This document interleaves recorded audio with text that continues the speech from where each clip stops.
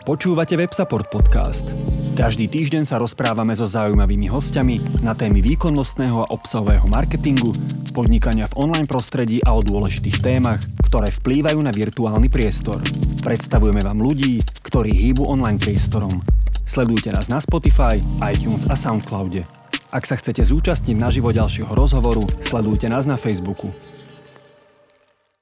Vítajte na ďalšom pokračovaní rozhovorov s online marketing špecialistami a expertami v spolupráci s Websupportom, Mysli Digital a Visibility. Moje meno je Jan Andrejko, som Strategy Director v digitálnej agentúre Visibility a vítam tu môjho vzácneho hostia Michala Dragana, ktorý je odborník na sociálne siete, dlhoročný freelancer a aj digital marketing leader v spoločnosti Fingo. Takže Michal, vítaj. Ahojte.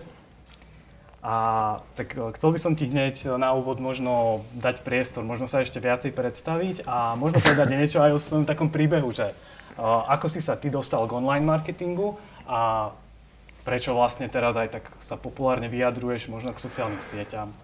OK. No a ten začiatok ja už si úprimne ani nespomínam, lebo to už bolo dávno, ale určite začalo úplne, že bez nejakej školy, bez všetkého. A v podstate mne výrazne pomohol nástup Facebooku na Slovensku, že v podstate na tom som sa dosť vyprofiloval. A postupne sa tie ako keby aj moje znalosti, aj tam skúsenosti rozširovali. A prešiel som si vlastne viacerými odvetviami, či už to boli ako keby menšie stredné firmy, potom som riešil pár politických kampaní. No až som teraz zakončil vo finančnej inštitúcii a idem riešiť hypotéky, investície, životné a neživotné poistenie. Jasné, no super. Tak môžeme možno rovno ísť aj na otázky, ktoré možno budú zaujímať nejakých marketérov, ľudí, ktorí riešia online marketing. Táto séria je aj o výkonnostnom marketingu a sociálne siete väčšinou nie sú úplne s týmto spájané. Väčšinou teda my v nejakých výkonnostných agentúrach sa rieši viacej PPCčko, možno SEO a podobne, ale sociálne siete ako podľa mňa tam majú veľmi dôležité miesto. Takže dajú sa dosahovať merateľné výsledky, o čo nám ide, keď chceme dosiahnuť výkon a zbierať teda lídy a predávať online prostredníctvom sociálnych sietí a možno aj nejaké kreatívy na sociálnych sieťach? No určite, lebo v podstate všetko, čo robíš, by malo vychádzať na základe nejakých tvojich cieľov, ktoré chceš robiť. Čiže keď to zoberiem úplne z toho základného hľadiska, tak v podstate na začiatku by si mal mať nejaký biznis cieľ, to je v podstate zvýšiť ten predaj. Ako žiadna firma podľa mňa nefunguje na tom, že budeme buď v stráte alebo na nejakej nule. Akože prioritným cieľom podnikania má byť robiť zisk. OK, môžeš popri tom robiť aj tie dobré veci, môžeš to robiť s nejakým dobrým úmyslom a všetkom, ale prioritne musíš dosahovať ten zisk, ako nemôžeš to stále nejakým spôsobom dotovať. Čiže či sa budeme baviť o Google AdWords alebo Facebooku, LinkedIne, YouTube, Instagrame, čokoľvek, tak proste ideš tam s tým cieľom, že pravdepodobne chceš mať z toho nejaké, ako keby, nazvime to, že lídy a predaje. A chceš byť na konci dňa pluse, aj nie v minuse. A samozrejme, môžeš to zobrať aj z časti z toho, že ten Facebook budeš mať ako zákaznícku podporu a úplne akože nevieš vyčísliť tie predaje, ale stále máš nastavený nejaký ten cieľ, že proste chcem odpovedať tým ľuďom do 1 hodiny alebo do pol hodiny, respektíve hneď, hej, keď tam ti pomôže nejaký bod. Ale vždy tam máš nejaký ten cieľ, čiže podľa mňa, ak sa na to pozriem takto, že vždy tam plníš nejaký cieľ, ako keby som to takto povedal. Jasné. A vieš nám možno aj povedať, že ako by som si ja mal určiť ten cieľ? Hej, že cieľ pre nejakú sociálnu sieť. Že povedzme, má to byť brand awareness, alebo môžem si dať aj že nejaký predaj, alebo že celkovo nejaký boost online prítomnosti, že čo by som si mal dať ako nejaký cieľ možno? Ako ja by som to otočil, lebo v podstate ty sa najskôr zamýšľaš nad tým, že mám nejaký cieľ zvýšiť predaje, hej? A zamýšľam sa, že čo sú všetky tie kanály, ktoré to môžu byť, hej? Že newsletter, zlepšovať konverzný pomer na webe, PPCčka, Facebook, hej? Čiže opačne, že ty si nastavíš ten cieľ, OK, chcem mať vyššie predaje a potom sa zamýšľam, že ktoré tie kanály a médiá a všetko okolo toho využijem na to. A to isté zase opačne, že keď si poviem, že OK, chcem zvyšovať povedomie o značke, tak tiež si zase poviem, že OK, môžem využiť telku, rádio, billboardy, social. A už zase idem tým systémom, že OK, tak keď mám rozpočet, ja neviem, 10 000 eur, tak do telky nepôjdem, hej, lebo to sa mi neoplatí a využijem tie iné mediatypy. A to isté, keď si poviem, že chcem zlepšovať tú zákaznícku skúsenosť so mnou, zákaznícku podporu, tak si pozriem, že OK, ktoré tie spôsoby by som vedel využiť. Že keď zoberiem aktuálne O2, že proste zrušilo robota na začiatku, nemusíš vyklikávať a hneď sa spojíš s operátorom. Hej? A tiež akože môžeš to využiť aj na ten Facebook, že OK, tak využijem to tak, že tam bude jeden ten človek alebo dvaja a budú ti hneď odpovedať, že nemusíš ako pri niektorých firmách čakať, že ďakujeme za vašu správu, ozveme sa vám o 2 dní alebo napíšte nám na e-mail. Hej. Že, ako keby išiel by som opačne, že najskôr si stanoviť ten cieľ, ktorý je pre mňa dôležitý, zistiť, či si ho viem nejakým spôsobom merať, lebo cieľ, ktorý sa nedá merať, nie je cieľ a potom hľadám ten spôsob, ako to využiť. OK. Možno nám vieš dať aj nejaký príklad z praxe tvojej? Že možno si riešil niekedy nejakú kampaň alebo niečo v minulosti, mali ste nejaké ciele a možno, že či ste ich vtedy dosiahli, nedosiahli? Tak ono je to ako keby vždy individuálne. Sú aj tie akože dobré prípady a sú samozrejme aj zlé prípady, lebo nikto ti dopredu nevie zaručiť, že či to bude fungovať. Ale tak pri e-shope to vždy bolo priorite navýšenie toho predaja. Hej, ako všetko ostatné bolo potom. A pri politike to zase bol, dajme tomu, zásah, aby tí ľudia ako keby interagovali s tebou a bol si v tom povedomí.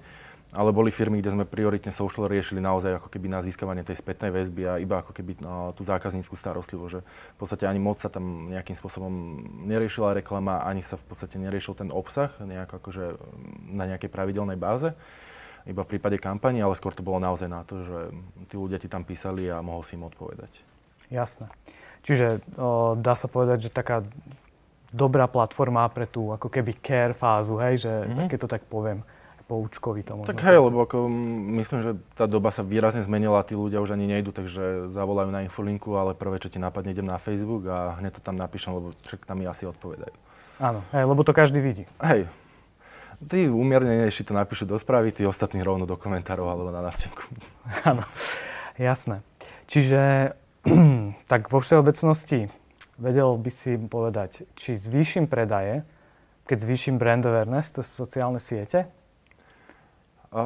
Ja myslím, že alebo aspoň dáta, ktoré sú, tak akože ten brand ti pomáha k tomu, aby si predával, hej? Lebo proste si známejší a keď si porovnám, že na Facebooku sa mi zobrazia 2 reklamy a jednu tú firmu poznám, už minimálne, že som ho videl niekde v telke alebo na billboarde, versus druhú firmu, ktorú som v živote nevidel, tak tá dôveryhodnosť voči tej prvej je vyššia a aj ten konverzný pomer pravdepodobne bude vyšší.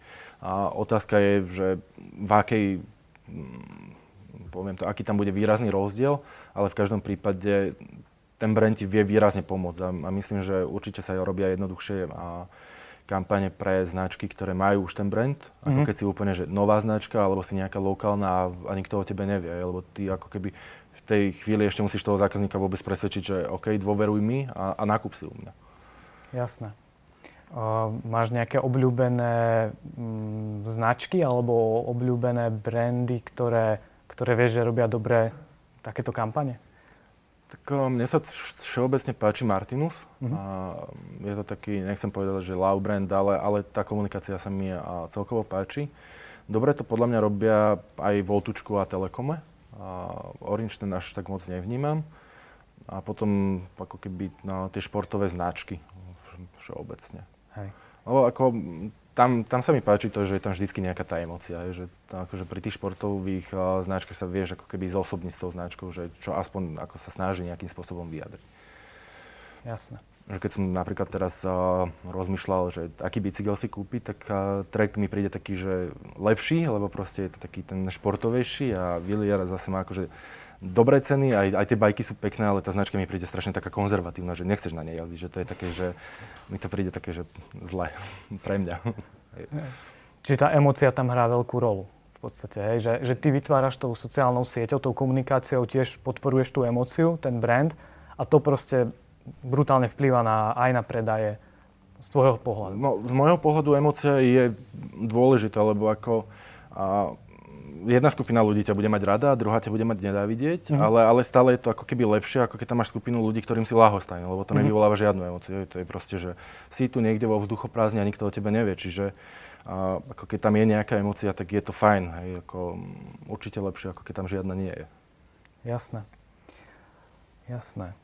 A tak čo by si odporúčil robiť na sociálnych sieťach a možno aj, že na akých teraz, možno aj v tejto situácii, možno aj teraz akože v rámci korony, A napríklad, tak môžeme si to tak rozdeliť, hej, že skúsme ísť po porade, že pre firmy, ktoré predávajú produkty B2C, teda bežným zákazníkom, čiže napríklad nejaké e-shopy s elektronikou, že čo by mali na sociálnych sieťach robiť?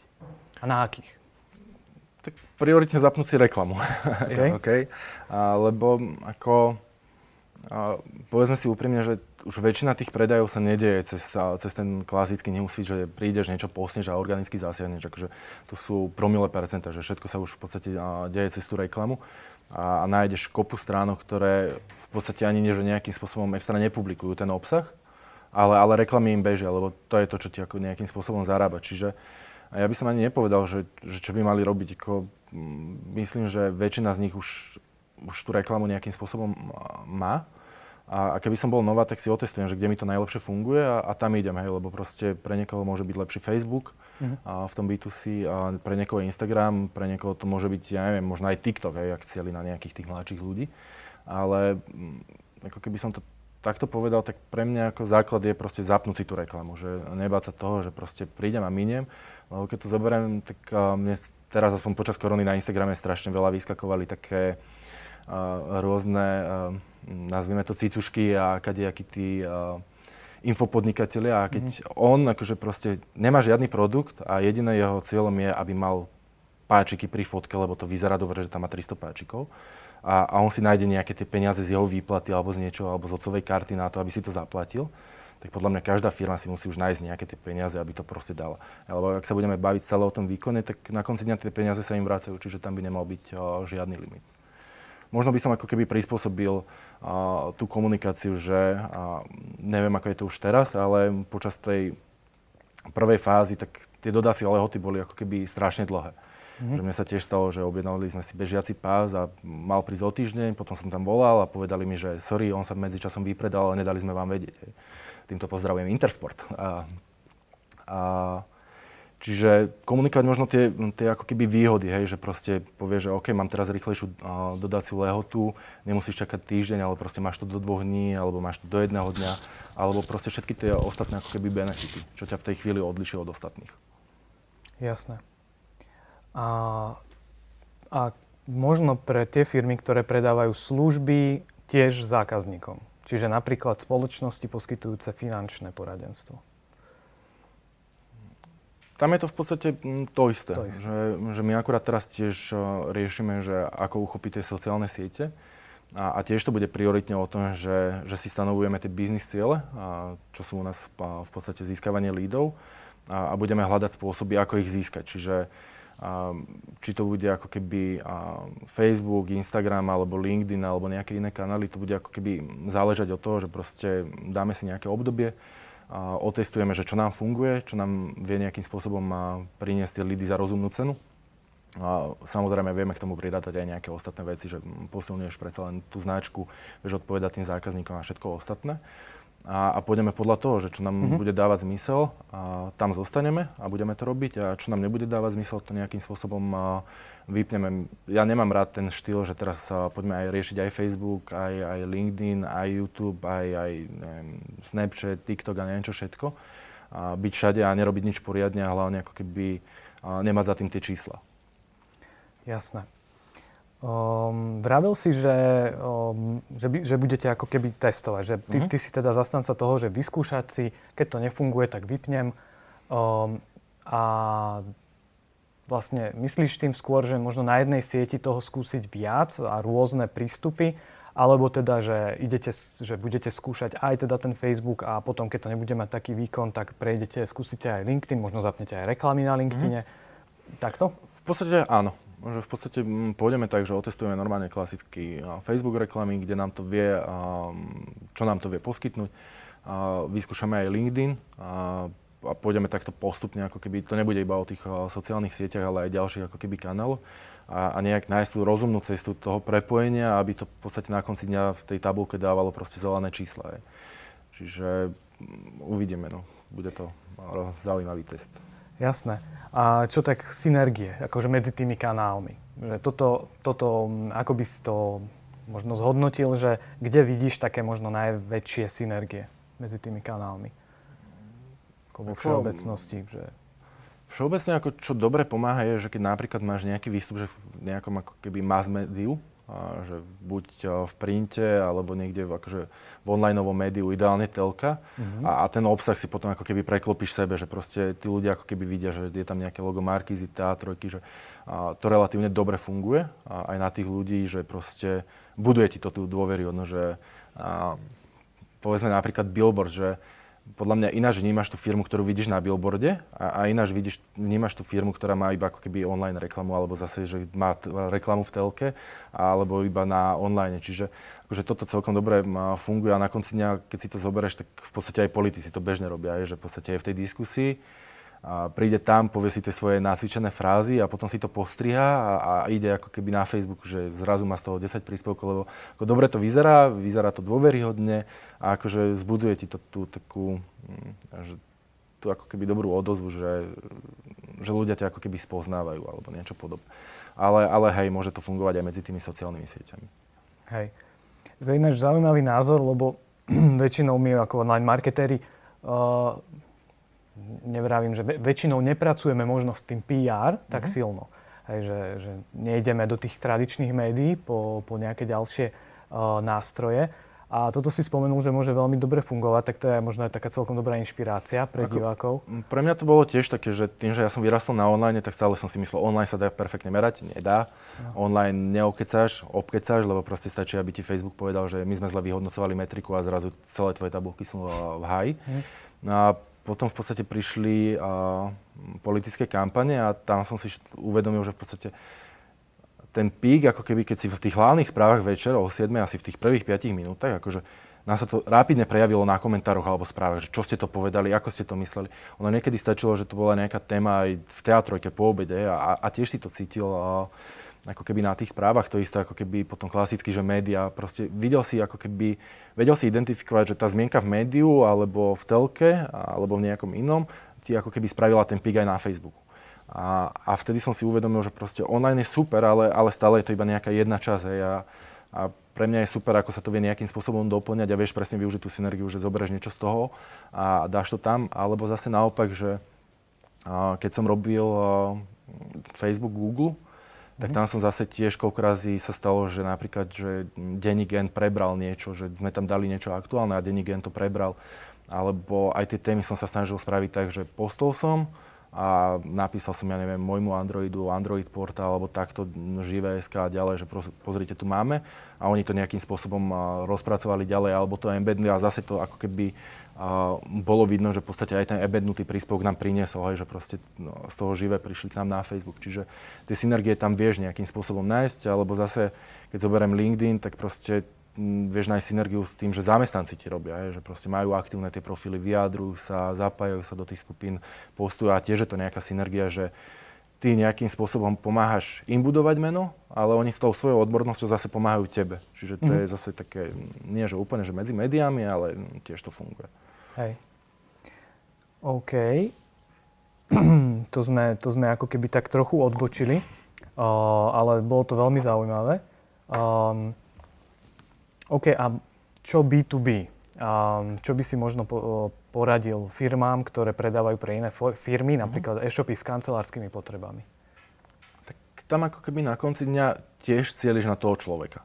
A čo ja vnímam ako keby pri B2B, ten hlavný rozdiel je, že ten nákupný proces je podľa mňa o niečo dlhší. Že nie je to klasicky ako pri tom e-commerce, že zobrazí sa ti tá reklama a môže to byť, že zrazu si uvedomíš, že to chceš, alebo že to hneď potrebuješ, alebo niečo podobné. A spravíš ten nákup, ja neviem, obratom. Že pri tej kancelárskych potrebách predpokladám, že tie objednávky sú také, že to spravíš raz za mesiac nejakú väčšiu objednávku a pravidelne ho potom opakuješ podľa toho, čo ti chýba. Čiže tam ako keby ten systém bude niečo odlišný, ale zase tam viem využiť LinkedIn, že poslať buď nejakú e-mail správu, alebo proste zacieliť ich trochu iným spôsobom ako na Facebooku, lebo na konci dňa stále o tom rozhoduje nejaký ten konkrétny človek. Či už je to nákupca, alebo je to ten marketér, alebo je to šéf marketingu, alebo je to nejaký HRista, alebo nejaký proste samotný šéf firmy, ale vždy ako keby ideš po nejakej osobe. Keď si to preklopím do služieb v rámci B2B, aj napríklad nejaké právnické kancelárie, tak to isté viac menej? Alebo možno sa v niečom líšia? Podľa mňa to bude veľmi podobné a mne sa páči napríklad Taylor teraz začal komunikovať na Instagrame takou zaujímavou formou, právnická kancelária. A pre mňa je to akože zaujímavý spôsob, že proste dávajú tam nejaké také zákulisie a celkom príjemne pracujú aj so storičkami, že sú také interaktívne, že proste dávajú, že tu sme boli, dávajú nejaké že otázky alebo niečo podobné, čo je ako za mňa príjemná forma. A nemyslím si, že budú mať priamo z toho predaje, ale zase ak je ich cieľ akože priblížiť sa tým bežným ľuďom, aby to nebolo iba o tom, že sa vyjadrujú do médií, tak za mňa je to super. A na konci dňa možno im to prinesie aj tie predaje, ale nebude to ako keby ten priamy biznisový cieľ podľa mňa. Jasné. Je možno podľa teba relevantný cieľ nie je možno zvýšiť predaje samotné, ale zvýšiť nejakú svoju prémiovosť? Tým pádom si značka možno potom môže dať vyššiu cenovku na službu, povedzme. Hej, ako myslíš prémiovosť, že komunikáciou? Komunikáciou, že urobíš nejakú kreatívnu komunikáciu alebo dlhodobo komunikuješ dobre na sociálnych sieťach, povedzme, že ťa začnú, ako si vravel, že volať aj do nejakých iných médií, zvýšiš si tým ako keby svoju značku. Či takýmto spôsobom vidíš možno tiež cestu, nie možno zvýšiť predaje, ale zvýšiť tú hodnotu, aby povedzme mohla si nejaká agentúra pýtať viac za svoje služby alebo právnická kancelária alebo takto.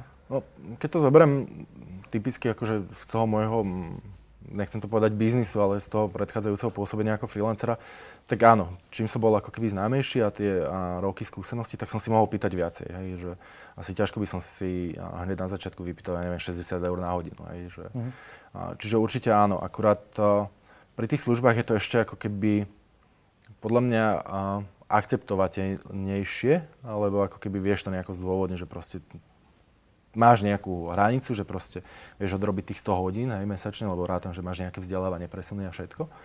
Čiže vieš si to tam ako keby tou cenou filtrovať to, aj ten tvoj záujem, alebo ten záujem ľudí o teba, hej, že proste zvýšiš tú cenu náskval kvôli tomu, aby ťa už proste nikto nekontaktoval, aby si vyzeral ten vyťažený, alebo zase získaval tých drahších zákazníkov.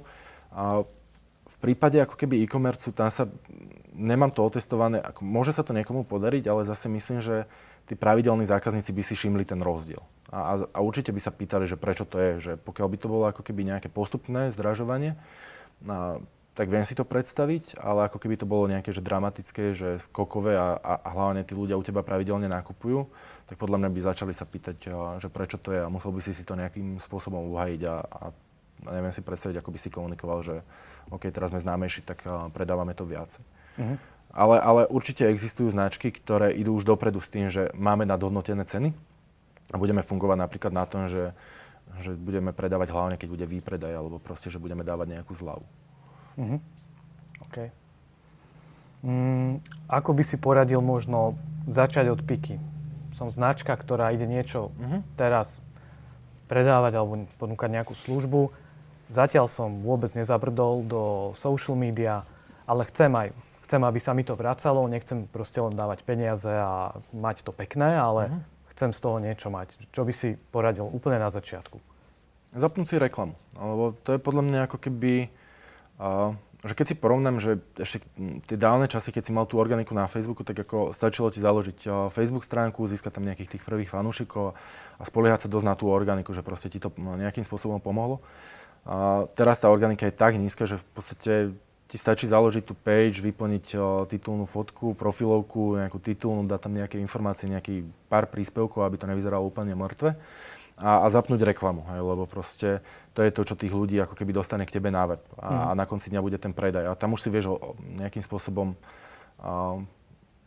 zistiť, že či ti to bude fungovať alebo nie. Ale ešte keď sa vrátim úplne na začiatok, tak v podstate stanoviť si tú cieľovú skupinu, hej, lebo čo ako keby najviac, s čím som sa ja stretával, že buď tá cieľová skupina bola, že 18 plus a všetci, čo podľa mňa je úplne akože neefektívne, alebo potom akože sa išlo až do takých detailov, že si cieľil na akože 500-600 ľudí a to je už podľa mňa tiež zle, že nájsť nejaký ten rozumný stred, aby proste si to nemal úplne malé, ale zase ani úplne veľké, aby to bolo nejakým spôsobom primerané.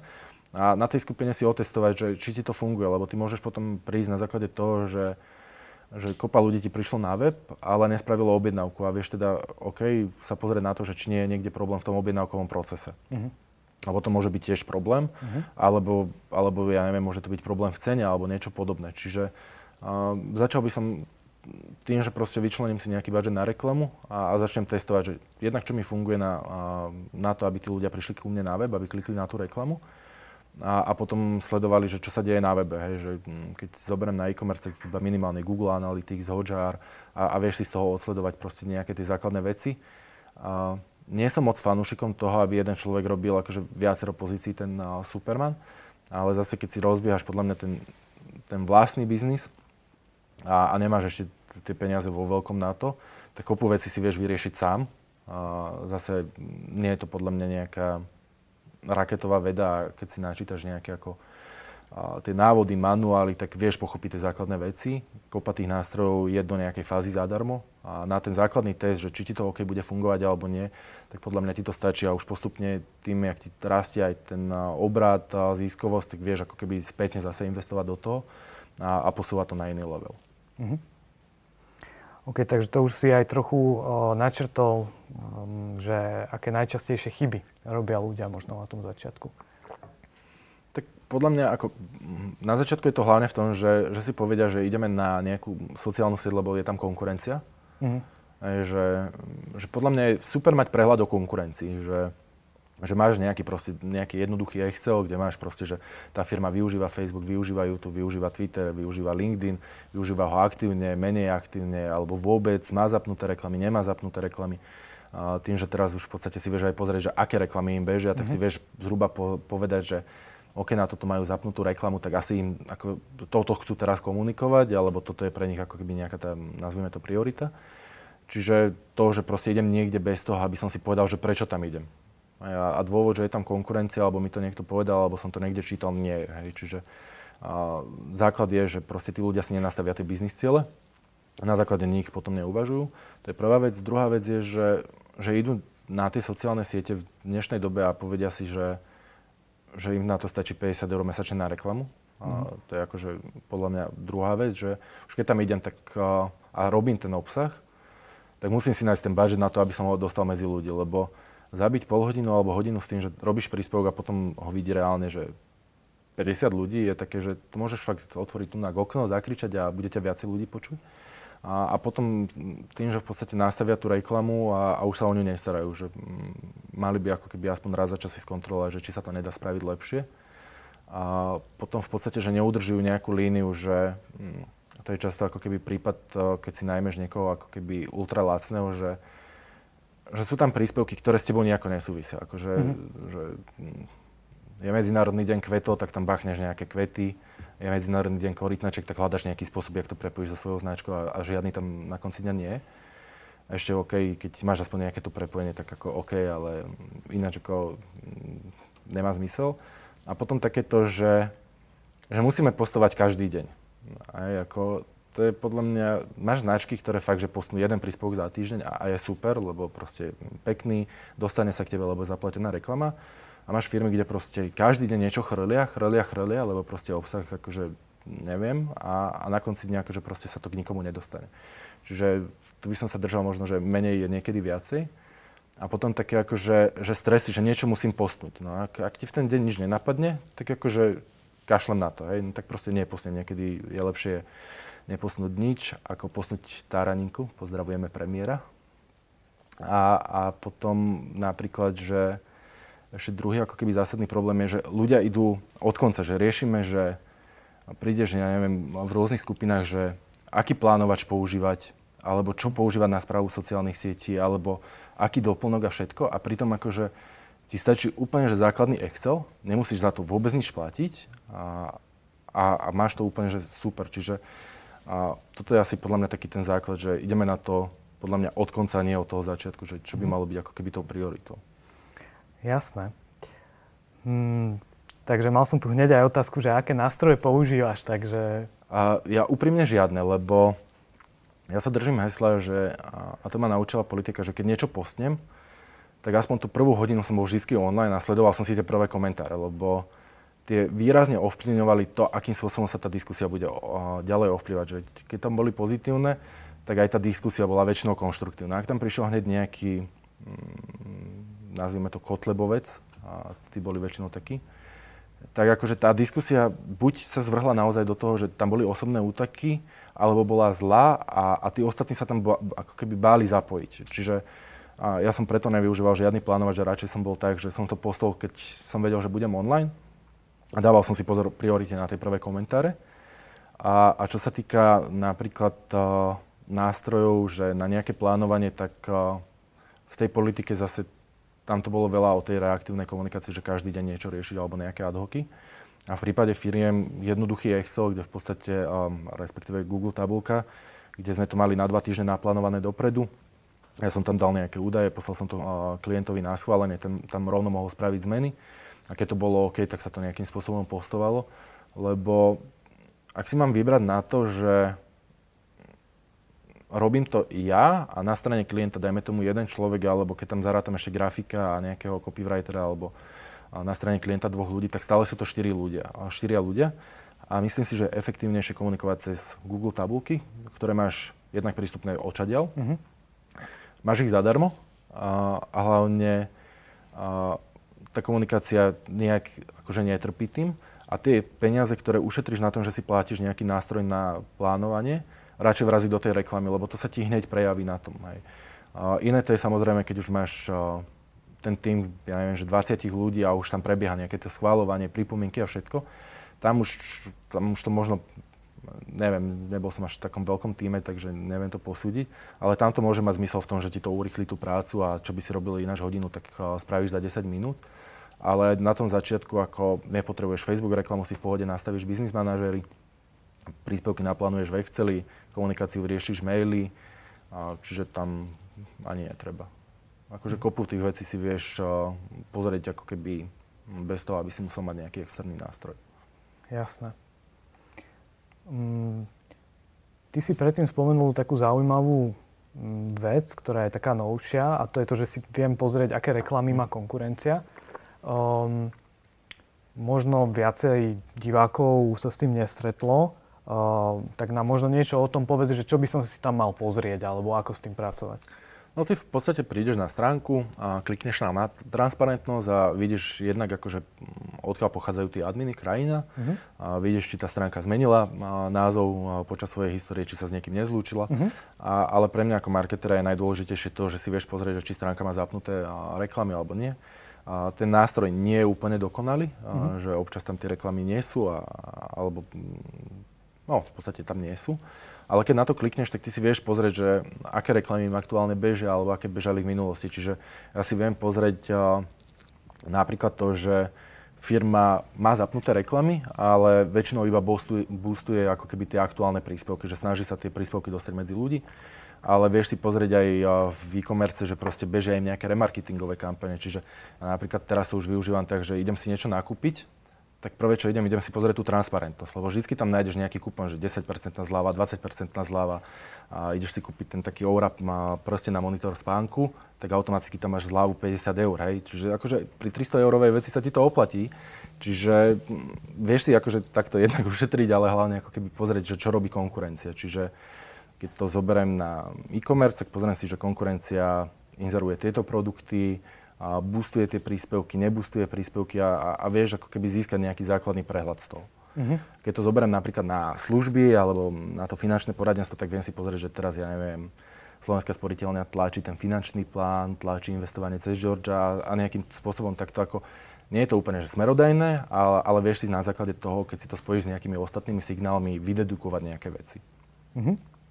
Mám to chápať tak, že keď si pozriem všetky tie reklamy, ktoré tá značka vlastne tam má, tak sú tam nejaké, povedzme, aj zľavové kódy, ktoré by sa ku mne nedostali iným spôsobom, že si to vlastne hackne? Hej, lebo v podstate ako ty tam vidíš všetky rôzne formáty, čiže ja neviem, nejaký e-shop môže cieliť iba na ženy v nejakom veku, ale im sa to zobrazuje v tej databáze tých reklam. A to, že ja ako muž si to tam prídem pozrieť, aké reklamy im bežia, na tom nerobí nič, iba proste kliknem a zľava je moja. Zaujímavé, no. Super. A keď si mal ako freelancer klientov aj teraz, reportoval si? V čom si reportoval, alebo ako? Posielal si len mail, alebo ste mali dohodnutý nejaký systém? Záležalo od klienta ku klientovi. Niekde to bolo tak, že raz za mesiac sme mali stretnutie a normálne klasická prezentácia, kde sme si prešli nejaké výsledky, čo sa podarilo, čo sa nepodarilo, ako je na tom konkurencia a nejaké plány na najbližšie obdobie. U niekoho to bolo tak, že s niektorými klientmi som sa za celý čas osobne nestretol a naozaj to fungovalo prevažne online a posielal som im nejaké tabulky alebo respektíve vždy na začiatku tej spolupráce sme sa dohodli na tom, že čo je pre nich dôležité reportovať. Niektorí klienti stále boli takí, že chceli aj reportovať, že ja neviem, že počet fanúšikov a chceme mať tie likes kampane a všetko ostatné a nechceli si dať povedať, že úplne to nie je potrebné. Tak som im reportoval aj to, ale väčšinou to bolo o tom, že dohodli sme si nejaké ako keby tie kľúčové veci, ktoré sú pre nich zaujímavé a tie som im vyfiltroval, lebo zase nepotrebujú vedieť úplne, že o každom kliku alebo o každej veci, čo si spravili, ich väčšinou ako keby zaujímali tie kľúčové veci pre nich. Že v podstate aj teraz, že keď budem reportovať, tak nebudem reportovať úplne, že každú jednu kampaň úplne do detailu, ale zaujíma ťa ten celok. Poďme trošku možno hlbšie k Facebooku. Sú ľudia stále na Facebooku? Možno v porovnaní s minulosťou? Vnímaš nejaké rozdiely možno v správaní ľudí? Myslím, že tie rozdiely nie sú nejaké dramatické. Stále tam sú. Myslím, že ani nepríde k nejakému výraznému poklesu. Možno ako mení sa to správanie tak, že ľudia menej publikujú a viacej ako keby konzumujú ten obsah. Ale že by tam bolo nejaké diametrálne menenie, to si nemyslím. Fungujú stále facebookové súťaže? Vzhľadom k tomu, že ich stále vidím, tak myslím, že áno. Otázka je naozaj, že čo to tým ľuďom prinesie a ja si stále myslím, že takéto súťaže robia firmy, ktorých záujem je to, že budú mať veľa lajkov, komentárov, zdieľaní a nie je to úplne že biznisový cieľ. Ale očividne to funguje. A čo je ako keby najzaujímavejšie, že niektorí tí ľudia sú fakt tak zmagorení, že nemusíš od nich ani chcieť, aby to zdieľali a už ti automaticky píšu do komentára, že zdieľam. Je to zaujímavé, ale očividne. A ja by som povedal, že súťaž má zmysel vtedy, keď naozaj nájdeš ten systém, že sa ti to biznisovo oplatí. Hej? Že kúp si ten produkt a zo všetkých, ktorí nakúpia, my niekoho vyžrebujeme, že proste ti to niečo prinesie. Ale ísť do toho s tým, že tu rozdám kuchynskú linku, lebo budem mať za to 10 000 páčikov, 10 000 zdieľaní a 50 000 komentárov mi príde také, že asi nie. A hlavne ako, ešte pokiaľ je to takto, tak je to OK, ale mňa úplne zaráža firmy, ktoré sú ako keby tak drzé, že vyzývajú tých ľudí, aby ťa tagovali. Akože svojich kamošov. Že proste normálne ti povedia, že otaguj svojho kamaráta a tým ho vlastne otravujú, že aby sa išiel pozrieť, že prečo si ho tagoval. A ty zistíš, že on ťa tagol, lebo proste on chce vyhrať, ja neviem, kilo hnoja. Akože skôr tú značku potom nemám rád, ako ho mám rád. OK. Ako sa vyvinul v posledných rokoch LinkedIn? Viem, že teraz tuším bol nejaký update, že máme na LinkedIne podľa dát 610 000 ľudí na Slovensku, čo je niekoľko desiatok tisíc viac, ako bolo, myslím, minulý rok. Vnímaš to, že sa to nejak posunulo? Je tam viacej používateľov? Je to vôbec použiteľná sieť? Tak ako, keď sa vrátim niekde, akože fakt, že pár rokov dozadu, tak nás tam bolo naozaj, že pár. Ako nechcem povedať teraz tie čísla z nejakého reklamného manažera, že tie odhady, aké tam boli. Ale fakt nás bolo pár, že reálne si videl, že proste tento človek komunikuje, s ním sa baví, že akože, no, to bolo akože Twitter pomaly. A že vedel si, že kto tam je. A postupne tam začali tí ľudia pribúdať a aj ten obsah sa už ako keby zmenil, že už občas je to taký, že malý Facebookík. Najnovšie, keď Facebook spustil funkciu, že dvakrát tapneš na príspevok alebo myslím, že fotku, tak to dá like.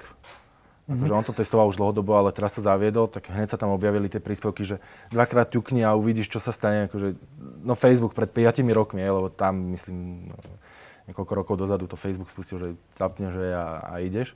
Potom prišiel Instagram a teraz to prišlo na LinkedIn a nejakým spôsobom sa tá komunikácia mení. A za mňa nechcem hodnotiť, či je to pozitívne alebo negatívne, lebo každý si volí tú svoju cestu, akým spôsobom komunikuje, niekomu funguje niečo iné, niekomu iné. A predsa len, keď si zoberiem iba príklady, ja neviem, konzultantov na LinkedIne, ktorí učia ako keby ľudí, jak majú komunikovať, jak to tam majú nejakým spôsobom fungovať, tak ich komunikácia je predsa len trošku iná, lebo ich cieľ je proste dostať sa na školenie, alebo aby oni prišli k tebe do firmy. Čiže ich cieľom je prioritne ten zásah, aby sa objavovali a aby si stále ich nejakým spôsobom videl, že sa ti tam objavujú v tom feede. A iné je to predsa len v prípade firmy, kde proste tvoj biznis cieľ je hlavne to, aby si predal. Akože to, že sa objavuje, je fajn, ale nie je za každú cenu. Ten ako keby konzultant si môže dovoliť niečo iné ako firma. Často sa tam teraz rieši, že či tam patrí politika alebo nie, alebo ktoré témy nie, ktoré áno. Ale ja to stále tvrdím, že z toho používateľského hľadiska tá sociálna sieť je len taká, aká jej dovolíš. Lebo ty si ten, kto filtruje, že týchto priateľov si pridám, alebo tieto kontakty, týchto ľudí budem sledovať, týchto si zablokujem, týchto proste nebudem. Čiže to, čo sa ti zobrazuje na konci dňa, tvoja chyba. Nie je to akože chyba Facebooku, že, alebo LinkedInu, alebo Instagramu. Čiže zmena tam je a či je dobrá alebo nie, to je asi na posúdení každého. Pre mňa ako marketera je jediná nevýhoda to, že slovenčina nie je podporovaný jazyk, čiže reklamy v slovenčine tam nezapneš. Respektíve môžeš sa o to pokúsiť, niekedy ti prejde, niekedy nie, ale viac tých pokusov je, že nie. LinkedIn sleduje aj tú landing page, čiže keď je v slovenčine, tak tiež to môže zablokovať. Čiže pre mňa je zatiaľ LinkedIn z toho ako keby firemného hľadiska nie je úplne použiteľný, lebo ti tam chýba ten prvok reklamy. A obchádza to tým, že budem texty dávať v angličtine a robiť nejakú fejkovo poloanglickú, poloslovenskú landing page alebo nejakým spôsobom to obchádzať mi nedáva zmysel. A tým pádom zatiaľ to ani akože nereflektujem ako nejaké zmysluplné využitie, čo sa týka firmy a reklamy. Skôr naozaj na tom, že proste sú tam tí ľudia, majú vyplnené profily, zapájajú sa do diskusie a robia si ako keby budujú si nejakú tú, nazvieme to osobnú značku a nejakým spôsobom, takýmto spôsobom tam získavajú lídy, ale ako firma dáš tam príspevok a keď ho nevieš ani zasponzorovať, tak ako je to, ako sme sa bavili na začiatku, proste publikuješ obsah, ale nedostaneš ho už tým ľuďom. A aké sú možno taktiky na tom LinkedIne, ako ho predsa dostať medzi tých ľudí, ten obsah, keď vieš, že jednoducho je tam tá tvoja cieľovka? Na začiatku boli dosť fičali skupiny, tie už sú teraz relatívne, nechcem povedať, že sú zarezané a nie sú moc aktívne.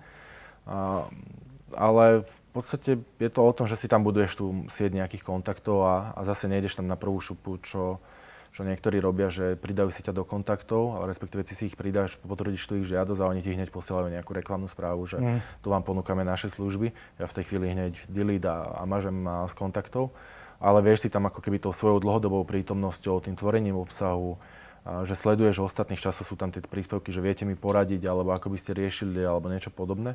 Čiže skôr takýmto spôsobom, takoutou nepriamou formou. Fajn. A čo hovoríš na TikTok? Máš s tým nejakú skúsenosť osobnú?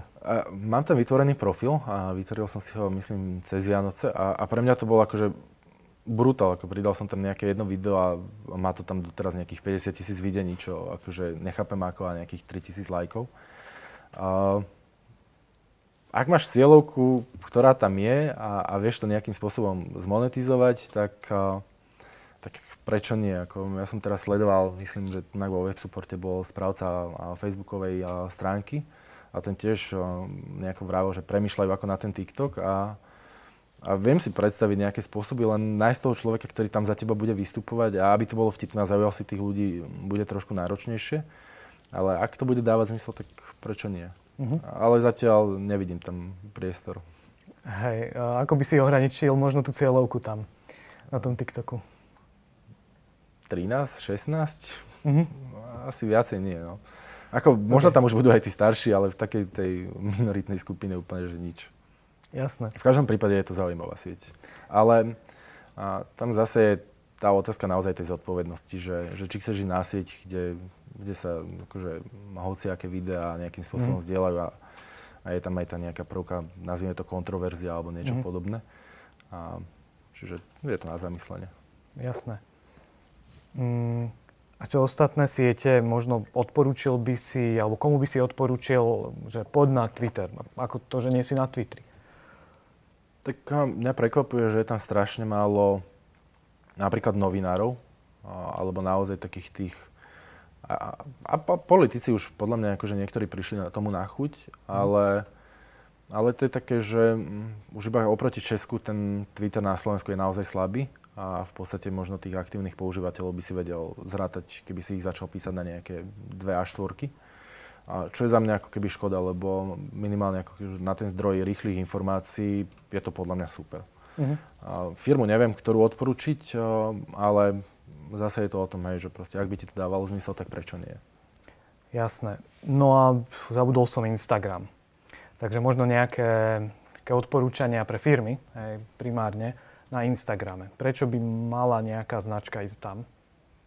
Vrátim sa opäť k tomu začiatku, lebo tam bude predávať, hej. Čiže ak by to dávalo zmysel, tak hej, ale za mňa je to ako keby zase niečo iné ako Facebook a niečo iné ako LinkedIn. Už iba ako keby premýšľať nad tým, že aký obsah tam dám a v akej forme, je ako keby na zamyslenie. Mne sa zase páči, ako to napríklad začal robiť Adam Valček na Instagrame. A robí reálne ako keby v storičkách príbehy, že spracoval tam, ja neviem, Kočnerovú kauzu a naozaj to sú storička, ktoré majú, ja neviem, 60 stories, ale pracuje tam s tou interaktivitou, že chcete vidieť viac, áno, nie, zaujíma vás toto, alebo dáva tam, ja neviem, mal tam raz niečo o Širokom, tak proste otázku, že ktorá firma mu patrí, ktorá nie, že je to ako keby dobrým spôsobom uchopil tie témy a snaží sa to dostať ako keby prevažne pre tých mladých, kde povedzme si úprimne, tá naša pozornosť je taká, že čítaš ten článok a niečo ťa vyruší a ideš z neho preč a v tejto storke je to také interaktívne, že je proste zábavnejšie, čiže ak nájdeš ten spôsob, ako tam tých ľudí osloviť, tak hej. Ale ak to má byť iba o tom, že proste mám Facebook a odtiaľ budem ten obsah dávať aj na Instagram, lebo proste mi to niečo môže priniesť, tak to by som asi nešiel.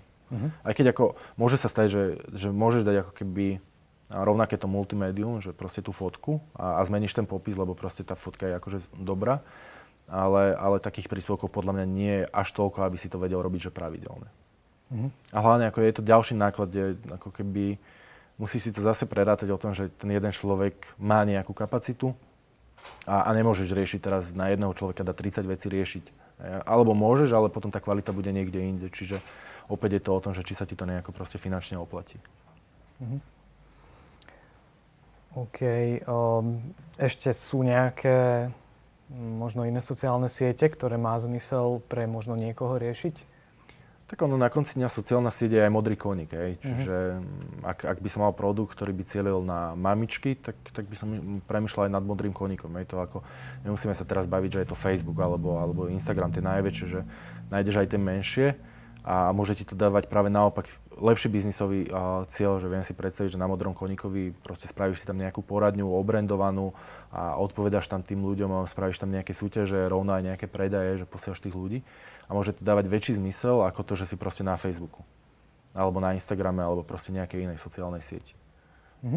Čiže asi takto by som k tomu pristupoval, že proste viem, komu to chcem predávať a potom rozmýšľať, že kde ich viem asi zasiahnuť. A potom premýšľať, ako ich už tam viem konkrétne zasiahnuť, aby to pre mňa bolo čo najefektívnejšie. Lebo to má byť nejakým spôsobom ten cieľ. Jasné. Ja by som ešte divákom vlastne pripomenul, že môžu aj oni klásť otázky cez Slido, slide.do/VS Event. Takže aj skontrolujem, že či nejaké otázky už boli, ale zatiaľ sa ťa ešte spýtam, koho odporúčaš sledovať na sociálnych sieťach z tej online marketingovej branže?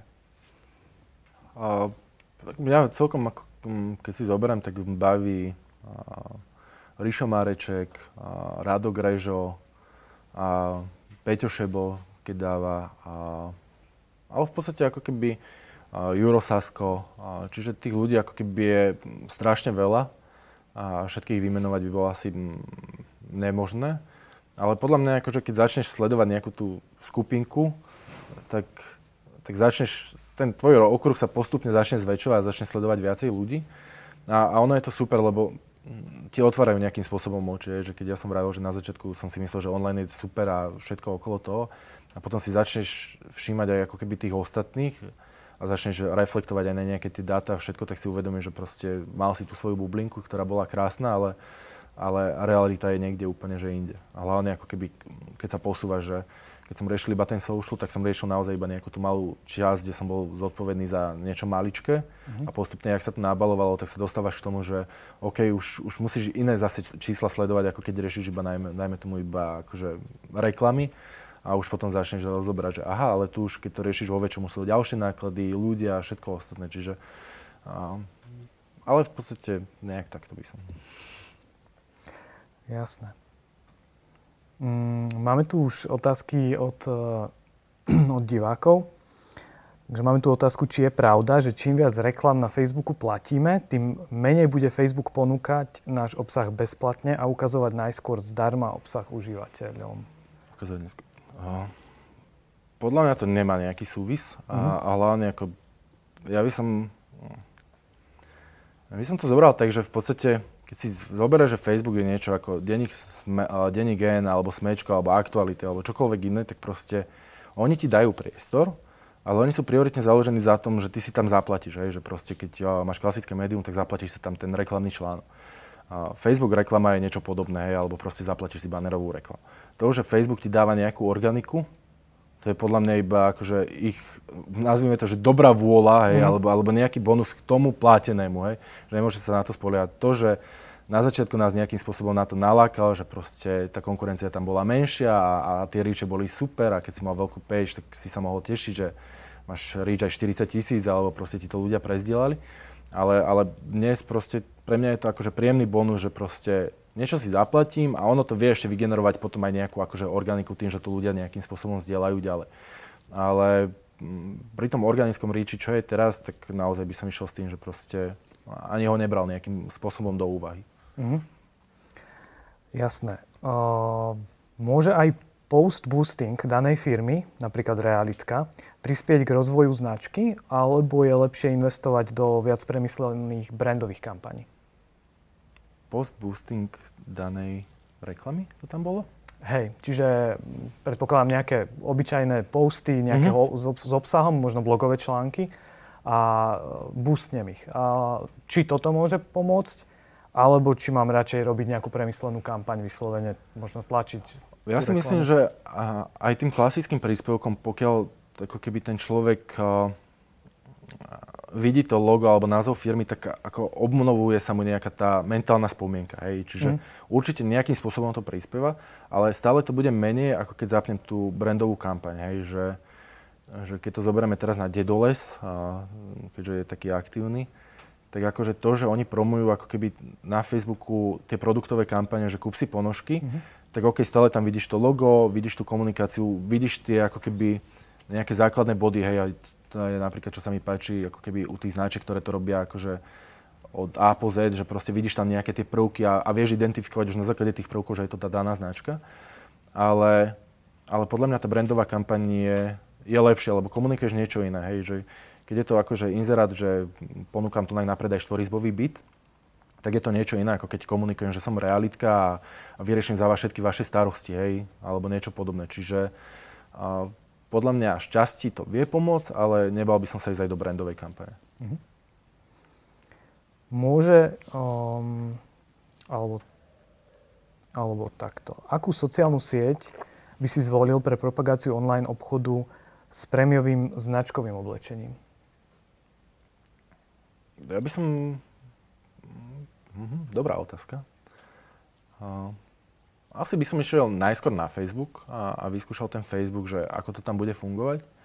Alebo pre mňa ako keby inšpiroval by som sa aj zahraničí. Pozrel by som sa v zahraničí, ako komunikujú tie značky z mojej kategórie. Minimálne ako keby, aby som získal ten prehľad, hej, že čo môže fungovať, čo nie. Ale na konci dňa je to vždycky o tom teste, ale nebal by som sa ísť na Facebook, zapnúť tam reklamu a otestovať. A minimálne akože ja si myslím, nemám to akože úplne že potvrdené teraz na 100%, ale podľa mňa, keď tú Facebook reklamu dobre zacieliš, tak je efektívna. Čiže nemusíš tam mať akože teraz že nejakú dlhodobú komunikáciu, ako ľudia to môže byť o tom, že komunikuješ možno 10 krát do roka, keď máš nejakú tú kampaň a zvyšné obdobie si nejaký hluchý alebo dáš iba nejaký jeden príspevok za 2 týždne. Ale tú reklamu podľa mňa, keď nastavíš, tak je veľmi efektívna. Čiže asi by som začal takýmto spôsobom. Ale k tej komunikácii musíš ináč pristupovať, keď komunikuješ luxusnú značku a ináč ako keď je to nejaká akože obyčajná značka. A v čom napríklad? Čo by si nejak zvýraznil pri tej luxusnej? Tak podľa mňa je to celkovo tá forma komunikácie. Akože, že keď je niečo luxusné, tak nečakáš takú tú obyčajnú komunikáciu, že čakáš ako keby... Alebo ja aspoň to mám tak, že keď už idem po nejakej prémiovej značke, tak čakám z toho taký ten zážitok, hej, že už iba z toho, alebo to máš ako keď ideš si kupovať oblek, hej. Keď prídeš do klasického obchodu, tak proste zoberieš konfekčnú veľkosť, vyskúšaš, možno ti to nejaká krajčírka potom prešie a máš. A zase, keď ideš si šiť oblek na mieru a ideš akože už fakt po nejakej dobrej látke, tak už je to iný servis. Prídeš tam, porozprávaš sa s nimi, asi tam, ja neviem, 2 hodiny vypiješ kávu, pozrieš si tie látky, vybereš a proste je k tomu iný zážitok. A to isté aj k tej komunikácii. Čakám, že proste bude so mnou trošku ináč komunikovať a aj ten zážitok na tých detailoch bude trošku iný, ako keď je to ako keby, povedzme, že taká tá rýchloobratková vec alebo značka.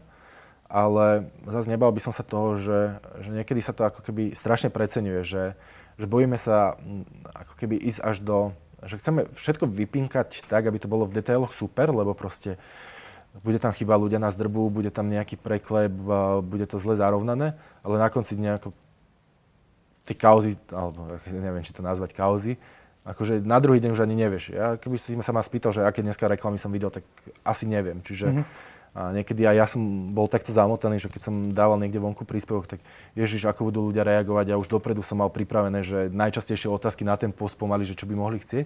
A nakoniec toho nič nebolo. A keď aj bolo, tak na druhý deň proste nikto nevedel. Ani ja už neviem, čo by som postoval, že 3 dní dozadu, že keď som spravoval klientské stránky, tak ja som nevedel, čo som 3 dní dozadu postoval. Možno som zabudol. OK. Mám tu zaujímavú otázku. Či reaguje slovenské obecenstvo na content v angličtine? A ako by si poradil slovenskej firme, ktorá má zákazníkov aj na Slovensku, ale chce sa rozšíriť do zahraničia? Či má začať pridávať príspevky na sociálnych sieťach zrazu v angličtine? To je dobrá otázka a v podstate dosť to riešili Global Page na Facebooku, ale ja by som sa nebal vytvoriť úplne osobitnú page, že ako prioritne by som sa pozrel, že kde je ten trh väčší, hej, že ak je to ten anglický trh, tak možno by som to Slovensko ani neriešil. Na druhej strane, mne sa páči, keď slovenské firmy fungujú takým štýlom, že majú tú zahraničnú page, ale riešia aj tú Slovensku kvôli takému tomu, nechcem povedať, že národnému cíteniu, ale vieš, že budujú si ako keby, že môžeš byť hrdý, že je to úspešná slovenská firma. Čiže na Facebooku kľudne by som sa nebal spraviť osobitnú page, ktorá bude cieliť na celý ten zvyšok sveta a jednu má na Slovensko. A čo sa týka LinkedInu, tam je to podľa mňa veľmi individuálne, ale pokojne to môže byť anglicky, lebo respektíve záleží od cieľovky. Ako keď sa budeme baviť, že na LinkedIne ja som nejaká že B2B firma a komunikujem s tým nejakým stredným a vyšším manažmentom, že to je tá moja cieľovka, tak by som sa nebal komunikovať v angličtine už iba kvôli tomu, že v podstate predpokladám, že stredný a vyšší manažment na Slovensku tiež vedia po anglicky, takže im to nejakým spôsobom nebude vadiť. A ono často sa stáva, že aj tí ľudia komunikujú v angličtine, lebo proste to publikum ich je väčšie v angličtine, tak to komunikujú v angličtine, alebo potom to riešia tak, že proste časť príspevku na vrchu je v angličtine a dole je v slovenčine, alebo naopak, že čo ako keby prioritizujú. Že asi takýmto systémom, ale je to vždycky na tej analýze. Môže to byť aj tak, že niektoré firmy fungujú naozaj tak, že majú jednu page a striedajú tie posty. Jeden je v angličtine, jeden v slovenčine, ale skôr by som to asi selektoval. Otázka na telo. Ako hodnotíš komunikáciu Fingo.sk? Čo je podľa teba dobré a kde je naopak priestor, ak chcete na tom ešte popracovať? Priestor je podľa mňa všade a vždy. Nič to nebude ako keby dokonalé. Pre mňa ako keby ten cieľ je byť najlepší v tom segmente našom na Slovensku a naozaj byť firma, ktorá bude na tom prvom mieste, keď si spomenieš, že chceš riešiť hypotéku alebo nejaké poistenie. Bude to dlhodobá cesta, uvidíme, akým zmyslom nám to bude aj biznisovo dávať. A k tomu, čo tam bolo, ja sa nerad vyjadrujem k tomu, lebo robilo sa to v nejakom čase, s nejakými kapacitami, s nejakým účelom, čiže spätne to hodnotiť nemôžem, môžem akurát povedať, že čo tam chcem spraviť ja. A možno o rok zhodnotiť, že či sa to podarilo alebo nie. A aké metriky si všímaš ako prvé, keď otvoríš Facebook page či Facebook Ads Manager? Na svojej stránke alebo cudzích? Môžeš aj povedať. Asi taký celkový pohľad si spravím, že pozriem sa, že koľko majú počet fanúšikov, pozriem si tie reklamy, aké im bežia, pozriem si vlastne tú komunikáciu, že akým štýlom komunikujú a aká je tam spätná odozva od tých ľudí. Vec a manažéri záleží od tých výsledkov, čiže väčšinou pozerám lídy. Ale iba také, akože nie je to jeden údaj, skôr si ako keby pozriem viacej a snažím sa dať dokopy z toho nejaký základný prehľad. Napríklad aj pri tom počte fanúšikov, že ja som odporca reklám, aby sme zbierali fanúšikov. Na druhej strane stále to vyvoláva ako keby, zbudzuje ako keby, že keď sa pozrieš na stránku a má 100 fanúšikov, tak nepôsobí až tak dôveryhodne, ako keď má, ja neviem, 5,000 fanúšikov alebo 50,000. Čiže šťastie rozumiem tomu, že niektorí ľudia sa ešte, alebo firmy naháňajú za tými lajkami, ale ak je to za týmto cieľom, že proste vyzerá dôveryhodnejšie, tak tomu rozumiem. Ak je to iba kvôli tomu, lebo proste chce mať počet lajkov, tak tomu úprimne nie. Čiže je to jeden zo signálov, hej, ale nie je kľúčový. Že skôr je to ako keby celkový ten obraz, lebo to ti dá lepší prehľad, lebo počet fanúšikov ti nedá nič a to, že si pozrieš príspevky, ti tiež nedá nič, to, či im bežia reklamy, tiež úplne, že nič, ale ten celok ti ako keby dá nejaký prehľad. A aký počet fanúšikov už vyzerá dobre? Či záleží? To je podľa mňa veľmi individuálne. Vyzeralo by divne, keď máš proste veľkú firmu, ktorá má akože televízne reklamy, billboardy a zrazu na Facebooku 1000 fanúšikov, hej. Čiže tam akože podľa mňa nejaký ten priemer tam je, že nejaká korelácia medzi tým, ako komunikuješ a ako má silňa tým počtom fanúšikov. Ale číslo, že čo vyzerá dobre a čo nie, nemám šajnu. Akože nahnáš tam zamestnancov a máš zrazu dobré čísla. Ešte ďalšia otázka od divákov. Dnes sa stále nájdú podnikatelia, firmy, brandy, ktoré neriešia komunikáciu, nedokážu odpovedať na otázku v priebehu pár minút, ale zväčša na druhý deň, respektíve až po pár hodinách. Či je toto podľa teba OK?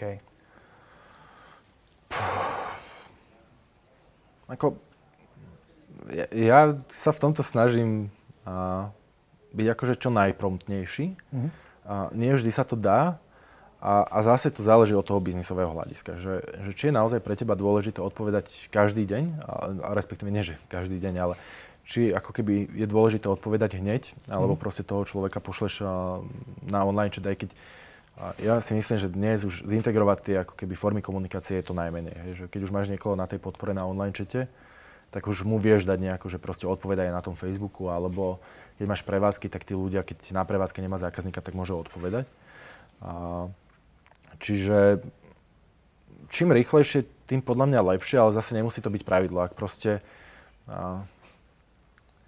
keď ja neviem, dám príklad, že keď kupujem u nejakého väčšieho brandu alebo značky, tak očakávam, že tá podpora tam bude hneď. Ale sú e-shopy, kde viem, že to spravuje jeden človek, že je to, ja neviem, manželský pár, lebo sú to aktívni športovci a chcú popri tom si niečo zarobiť alebo myslieť na budúcnosť a majú e-shop, tak tam proste napíšem a rátam s tým, že proste odpíšu mi možno o 3 dní. Hej, že môže sa to stať, lebo proste idem tam kvôli tomu, lebo proste je tam to poradenstvo. Čiže ono vždycky záleží aj od toho, jak sa tá značka zastaví. Hej. Ale zase, keď to zoberiem na hosting, banky, telko, tak tam asi by som čakal, že tá odpoveď bude rýchlejšia. Aj keď zase tiež proste, keď potrebujem zablokovať kartu, tak nebudem písať na Facebook, ale zavolám hneď do banky. Čiže je to veľmi individuálne. Ja sa snažím byť ten, čo odpovedá čo najskôr, ale už sa tiež snažím nájsť nejaký v tom systém, aby proste to nebolo úplne, že ťa to pohltí potom.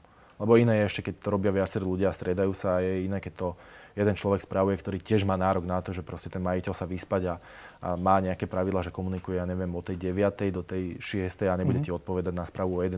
lebo nejaký zákazník si zmyslel, že chce sa ho opýtať, že či to koleso je koleso. Lebo akože väčšinou tie otázky sú často nezmyselné, ale vieš to zase riešiť už napríklad teraz s tými botmi, hej, že proste aspoň tie najčastejšie že v podstate o tej 4:00, keď skončíš, alebo 5:00, tak ten bot za teba prevezme tú robotu a aspoň tie základné otázky proste nejakým spôsobom zodpovie, lebo to sú väčšinou otázky, kedy mi príde tovar, bola prijatá platba, kedy máte otvorené, kde máte prevádzku, ako môžem nakúpiť, hej, čiže vieš to obísť. Hej. Vedia tie boty dneska akože spoľahlivo poriešiť tieto základné veci? Tie základné podľa mňa, ak to dobre nastavíš, tak áno. Ako, nie, že na 100%, vždy sa tam môže nájsť nejaká chyba, ale myslím, že už sú dosť na tom tak, že vedia poriešiť minimálne ako keby ten základ a nejakým spôsobom ťa odbremeniť. OK. Ako hodnotíš poslednú kampaň About You? Väčšina ľudí vraj zle, ale aj tak veľa ľudí si tam ide nakúpiť. Stotožňuješ sa s takouto komunikáciou? Ja som ho nezachytil, tak neviem. Ja sa priznám, že ja tiež až tak nie, takže môžeme skúsiť inú. A čo reklama na decentralizovanej sieti Sapiens.net?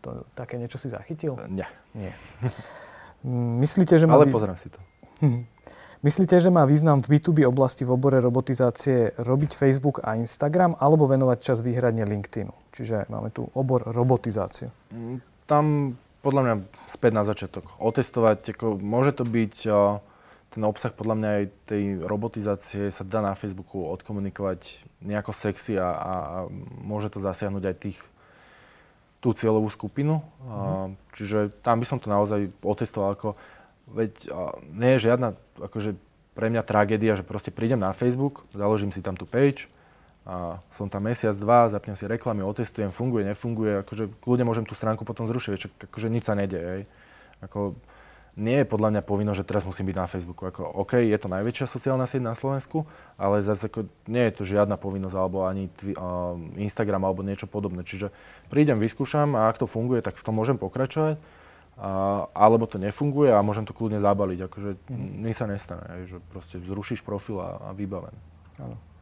Ja som sa stretol už aj s takým, že firma naozaj mala aj v tej petičke, majú tam LinkedIn, majú tam Twitter, čo je pomerne teda ako okrajová sieť, ale možno, že je to aj taká imidžová záležitosť. Nie, že my nebudeme na Facebooku, lebo tak aj tí klienti vnímajú, povedzme, že je to nejaké prémiové poradenstvo v niečom, že ako na Facebooku prečo by mali byť, hej? Ako, toto áno, ale zase záleží podľa mňa od toho segmentu. Ako, za mňa osobne, ja by som najradšej akože Facebook si zrušil. Lebo proste nejakým spôsobom, pre mňa je to žrú času a väčšinou sa nechám nejakým spôsobom zatiahnuť do diskusie a potom sa tam handrkujem a akože prídu tam, akože najhoršie toto bolo v politike, lebo proste v tej diskusii proste prišli Kotlebovci, tak ja som tam išiel s osobným profilom a handrkovať sa s nimi, lebo proste to sú nejakým spôsobom zadubenci. A akože aj z toho, ako keby Facebook pristupuje, ja neviem, k mazaniu toho obsahu, ako pristupuje k moderovaniu obsahu, že proste politici majú výnimku, kľudne môžeš klamať, zapnúť si reklamu a nič sa nestane. A z týchto dôvodov, akože ja by som tam najradšej nebol, hej, aby proste, OK, prišiel by Facebook o 30 eur na mne, ale nič tragické by sa nestalo, ako keby z princípu. Na druhej strane viem, že proste máš málo reklamných možností na Slovensku, kde môžeš ísť. A hlavne ako keď si nejaká malá a stredná firma, že proste nemáš na tie billboardy, nemáš na klasické bannerové kampane alebo nejaké PR články. A na tom Facebooku fakt akože zoberieš 400 eur a spravíš tam pekný zásah, že proste vieš to reálne ako keby cítiš na tej značke, že proste si tam dal tie peniaze. Čiže viem si predstaviť, že aj teraz napríklad, že kopa tých firiem v júli proste stopla reklamu, ale zostala tam, že proste postovala aspoň tie klasické príspevky, že aby tam bola, keď proste ideš im napísať, že ten zákazník ti chce napísať alebo nejakým spôsobom si tam bol prítomný. Čiže áno, môžeš, ale podľa mňa sa pripravuješ o značnú časť príjmu, ktorý už potom inde nezdĺženieš, by som povedal. OK, môžeš mať segment, kde ti ten Facebook úplne netreba, že riešiš presne to B2B a nájdeš efektívnejší kanál, ale vo väčšine prípadov podľa mňa to nemá zmysel. Ale druhá možnosť je ešte to, že fakt nemusíš to dávať do tej petičky a bežia ti tam iba reklamy.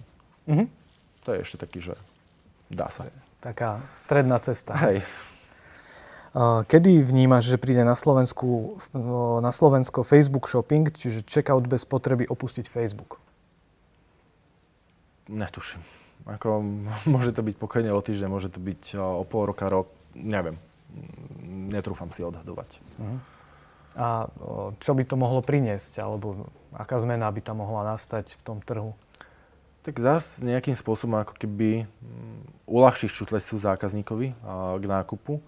Otázka je, že proste akým spôsobom to bude fungovať, lebo na novinkách je super, že fungujú dobre ten začiatok, že je tam ako keby málo ľudí, že proste aj Instagram bol super na začiatku, aj Facebook bol super na začiatku, ale potom, jak sa začína to monetizovať, čiže každú tú vychytávku, čo dajú, je super na začiatku. Otázka je potom, jak z toho dlhodobého hľadiska funguje, ale podľa mňa môže zase byť akože nejaký benefit. Posledná otázka. Čo promovanie cestovného ruchu, napríklad štúdium do krajín, ktoré majú teraz hranice ešte zatvorené, či má zmysel ako keby dávať reklamy do budúcna? V takejto neistote. No, je to na zváženie, ale na druhú stranu, ako povedzme si, že všetky tie firmy, ktoré ponúkajú to štúdium do zahraničia, sú na rovnakej, povieme to, strane, lebo proste všetky sú zablokované tým, že nemôžeš cestovať. Je tam ten risk, akože podľa mňa ľudia sú si vedomi toho, že tá situácia sa mení zo dňa na deň. A preto aj ľudia tento rok uprednostňujú dovolenku na Slovensku alebo idú do Chorvátska, lebo proste keď oznámia, že zatvárajú hranice, tak proste sadneš do auta a na druhý deň si tu, že stihneš to v tom limite. Čiže podľa mňa si to uvedomujú aj pri tých pobytoch v zahraničí. Otázka je, že aká je tam potom ochota ľudí platiť. Že ty máš tú reklamu, a ľudí to môže aj zaujímať, môžu aj vytvoriť rezerváciu alebo záujem. Otázka je, že či budú ochotní platiť pri tej neistote, že nechajú u teba, neviem, 1,000 eur a bez niečo. Čiže tam by som pouvažoval možno aj nad tým, že ako im dať ako keby dôvod, že OK, že zaplatíš menšiu zálohu, alebo nebudeš platiť zatiaľ vôbec a keď to bude ako keby iné, tak proste dáš tú zálohu. Ale za mňa, ja by som komunikoval ďalej. Zase je to o tom, že dám tomu 2 týždne a keď vidím, že proste tí ľudia reagujú, tak to môžem pokračovať a keď vidím, že proste tí ľudia nereagujú, lebo majú obavu z toho, čo bude, alebo sa boja, že proste prídu o prácu a nebudú už potom môcť zaplatiť deťom ten pobyt alebo niečo podobné, tak by som mu nejakým spôsobom zminimalizoval, ale asi úplne by som mu nevypol. Lebo podľa mňa ten svet nie je až taký, že by sa úplne zastavil, len pribudli nejaké nové obavy, ktoré musíš nejakým spôsobom ty prebúrať tými tvojimi, nazvime to, benefitmi alebo prístupom, aby ten zákazník mal motiváciu nakúpiť. Aspoň za mňa. Teda. Ďakujem veľmi pekne.